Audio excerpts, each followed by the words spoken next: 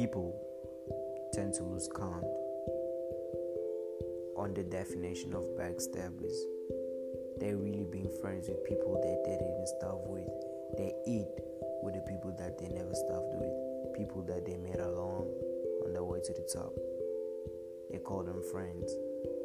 They claim that they are best friends, they say, not knowing that those very same people are not there forever. Instead, they're having pride to those who starve with them. Know what I'm saying? They look at them as people below their status.